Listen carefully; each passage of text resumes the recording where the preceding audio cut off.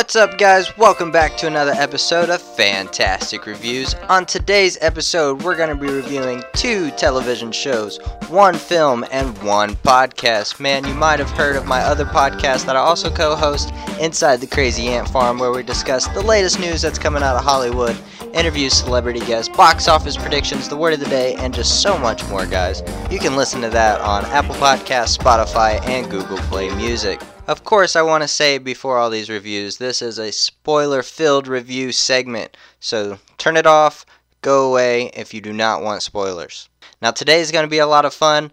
Let's get started. The first thing we're going to be discussing today is the television show, the reboot, The Conners, the reboot from the reboot of Roseanne. Oh my goodness, guys. Everybody knows about the spinoff that got canceled because of her Ambien incident. Everybody knows about that. It's still about the blue-collar family, and if anyone hasn't started watching The Conners yet, they wouldn't know that they killed Roseanne off by an overdose. She was taking too much medication because she had a bad knee or some shit, and they killed her off from an overdose. The shit's crazy. I mean, Dan is still going through his stages of grief in this latest episode that I watched, so, I mean, that's pretty realistic. The acting is kind of subpar.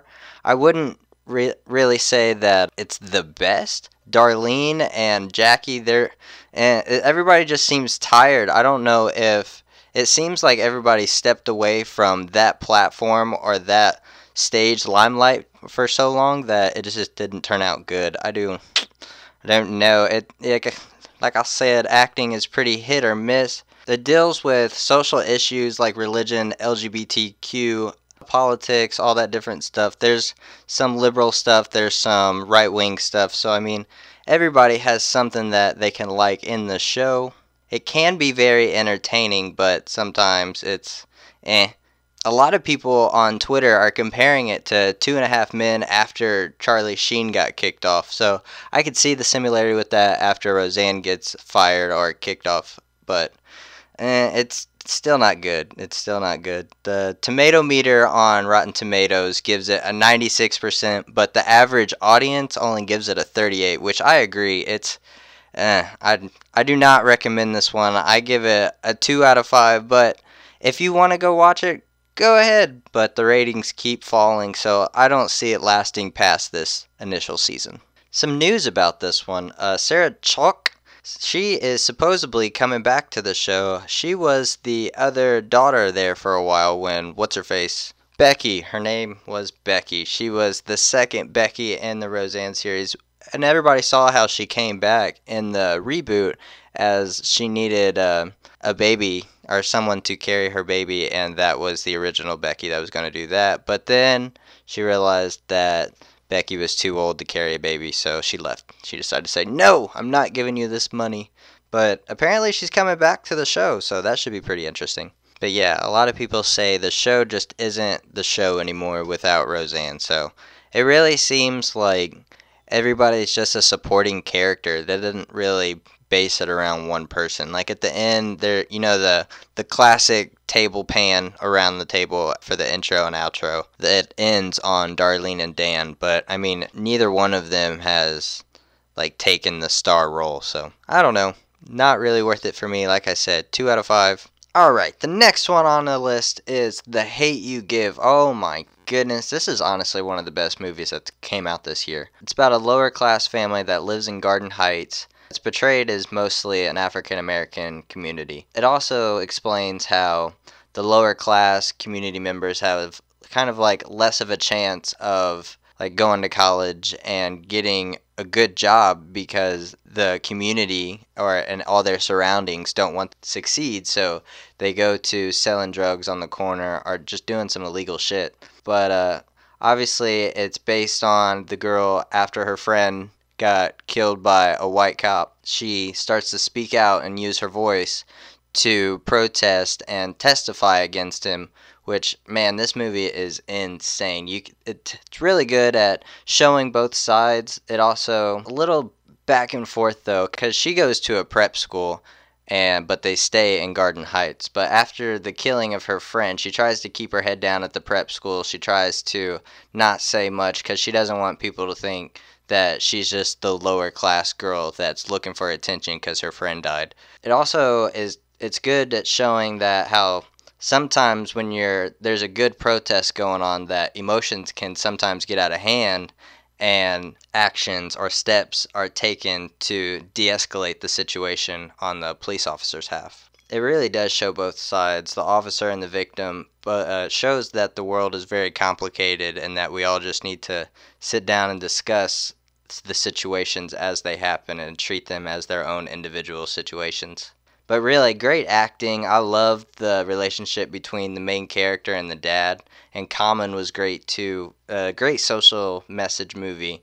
It's a lot like I compare it to The Black Klansman, another great social message movie that also came out this year, which we gave a 5 out of 5 on Is It Worth It? The tomato meter gives The Hate U Give 96%. I completely agree with that, and the audience gives it a 76, which I can see why they would give it a 76, but I think it deserves more. Some news about this movie, I don't know if anyone else saw, but the screenplay writer for this film died like a day before the opening of the film, so that is just really sad because this movie is really good. I give it a 5 out of 5. Everyone should definitely go watch this film. Now, going back to the television side of things, let's talk about Riverdale Season 3. Okay, guys. If you've seen Riverdale Season 2 finale, you know that Archie ends up in jail, and you know that some cult shit is going down with this game, Griffith and Gargoyles game. I hate this storyline. I'm just going to say it flat out right now. I hate this storyline. I love the show, but I hate this freaking storyline. I don't know how many times I'm going to say that throughout this review. I don't know, man. I just feel like it's really cheesy. It really makes the actors look bad because I feel like the writing for this storyline is just really cheesy, like I said. But I like how they try different stuff, like the musical episode and how the characters played their parents in the show. I will say I like how they're trying different things that will stand out from their competitors. So, I mean, it's more funny than anything else, though, to be honest. Like the musical episode, I was surprised that they could all sing, to be honest, but and especially the episode where they're acting as their parents, I feel like that it just made them look bad. It made the actors look bad. Just did not like it. And it looks like Jughead has gone completely off the deep end, getting obsessed with this game. If you watch Riverdale, you know that it's always a mystery. They're trying to solve some sort of mystery, and right now they're discovering the Griffith and Gargoyles and the Gargoyle King or whatever. So, he's obsessed. I don't like it. Not good. It's just, And now, this latest episode, as you know, Archie is in prison, like, doing this prison fight club shit, which I like that part of the story, but I think it's just because it's so different than everybody playing the game.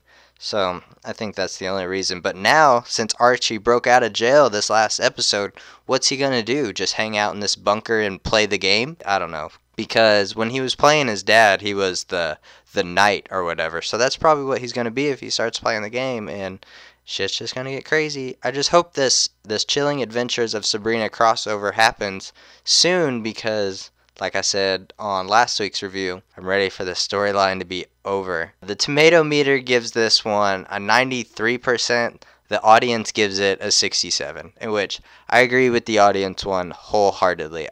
67. That's definitely where it's at. But I'm still sticking around. Right now, I give it a 3 out of 5, but I'm still sticking around. I'm hoping the storyline gets better. But just like I said, right now, I'm just not feeling it. Not feeling it. And we had a very special guest on our show inside the Crazy Ant Farm. We had Alvin Sanders, a.k.a. Pop from Riverdale, on our show. And man, he was a great conversation. Go back and listen to that. Spotify, Google Play Music, or Apple Podcasts. Alvin Sanders, thank you again for being on Inside the Crazy Ant Farm. And has anyone else noticed the progression of loss of clothes in this show? Like, at the beginning, season 1, everybody kept their clothes on. But when everything just started to escalate, beginning of season 2, okay, there's like a sex shower scene. And then there's like basically a couple swap with, what's-his-face, Archie and Jughead and Veronica and Betty, like, they swapped because everybody was cheating on each other. So what the hell is going on? It's just, y'all need Jesus. Y'all don't need this game. Y'all need Jesus. Alright, time for the fourth and final thing. The first ever podcast I've ever reviewed on any sorts of platform.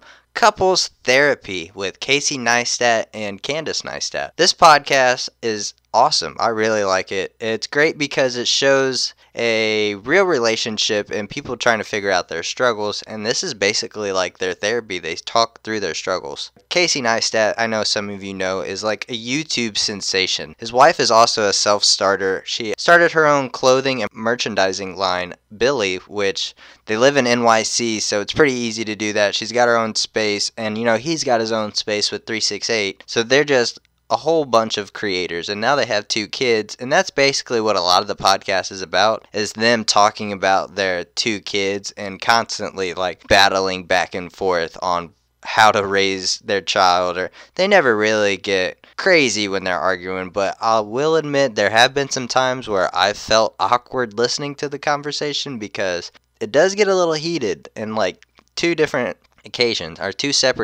it's gotten a little heated where I was like, ooh, should I turn this off? Like, should I leave the room? Give you guys a little time, a little space, but it's pretty good. They approach it like face to face. They approach their problems head on. They know why they fight. They know why their pressure points are their pressure points. So it's pretty good that they have a pretty civil union to talk out their drama and talk out their childishness.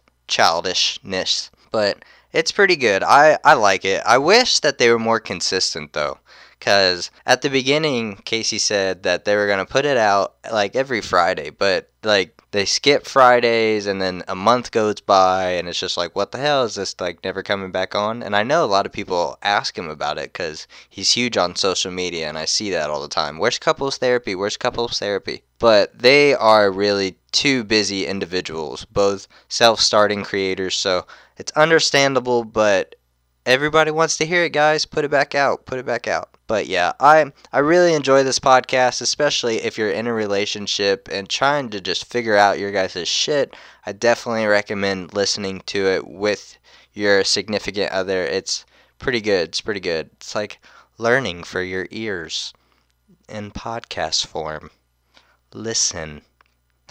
But I give this one a 4 out of 5 because they are still learning. They're still like building on what they want it to be, trying different shit. They took criticism from another podcaster in which they took it to heart and they agreed with it. So they started doing the things and pointers that the other podcast person told them to do. And I think it's worked out pretty good so far. And I know it's also hosted by Anchor. We love Anchor because it's like the easiest way to make a podcast and put your podcast on all the platforms. So really appreciate that. That's actually where I figured out where to get Anchor, was through that podcast. So thank you, Couples Therapy, for this. But yeah, I definitely recommend it. 4 out of 5. It's a lot of fun. Go listen. Alright, that is all I have for you guys this week. Thank you guys for coming along for this journey. It's always a lot of fun. The first episode went over really well. I'm glad it went over really well because I'm having a lot of fun doing these. I have a lot of fun just researching these shows. It's just amazing. You guys can follow me on social media everywhere at JLoFantastic. And make sure to like and subscribe to this podcast. Rate it. All that good shit. And also like and listen and subscribe to Inside the Crazy Ant Farm on Google Play Music, Spotify, and Apple Podcasts, where we interview the latest celebrity guests, industry news, box office predictions, and so much more, guys. Come get crazy with us on Friday nights. It's so much freaking fun. Everybody, stay crazy, my friends. See y'all later.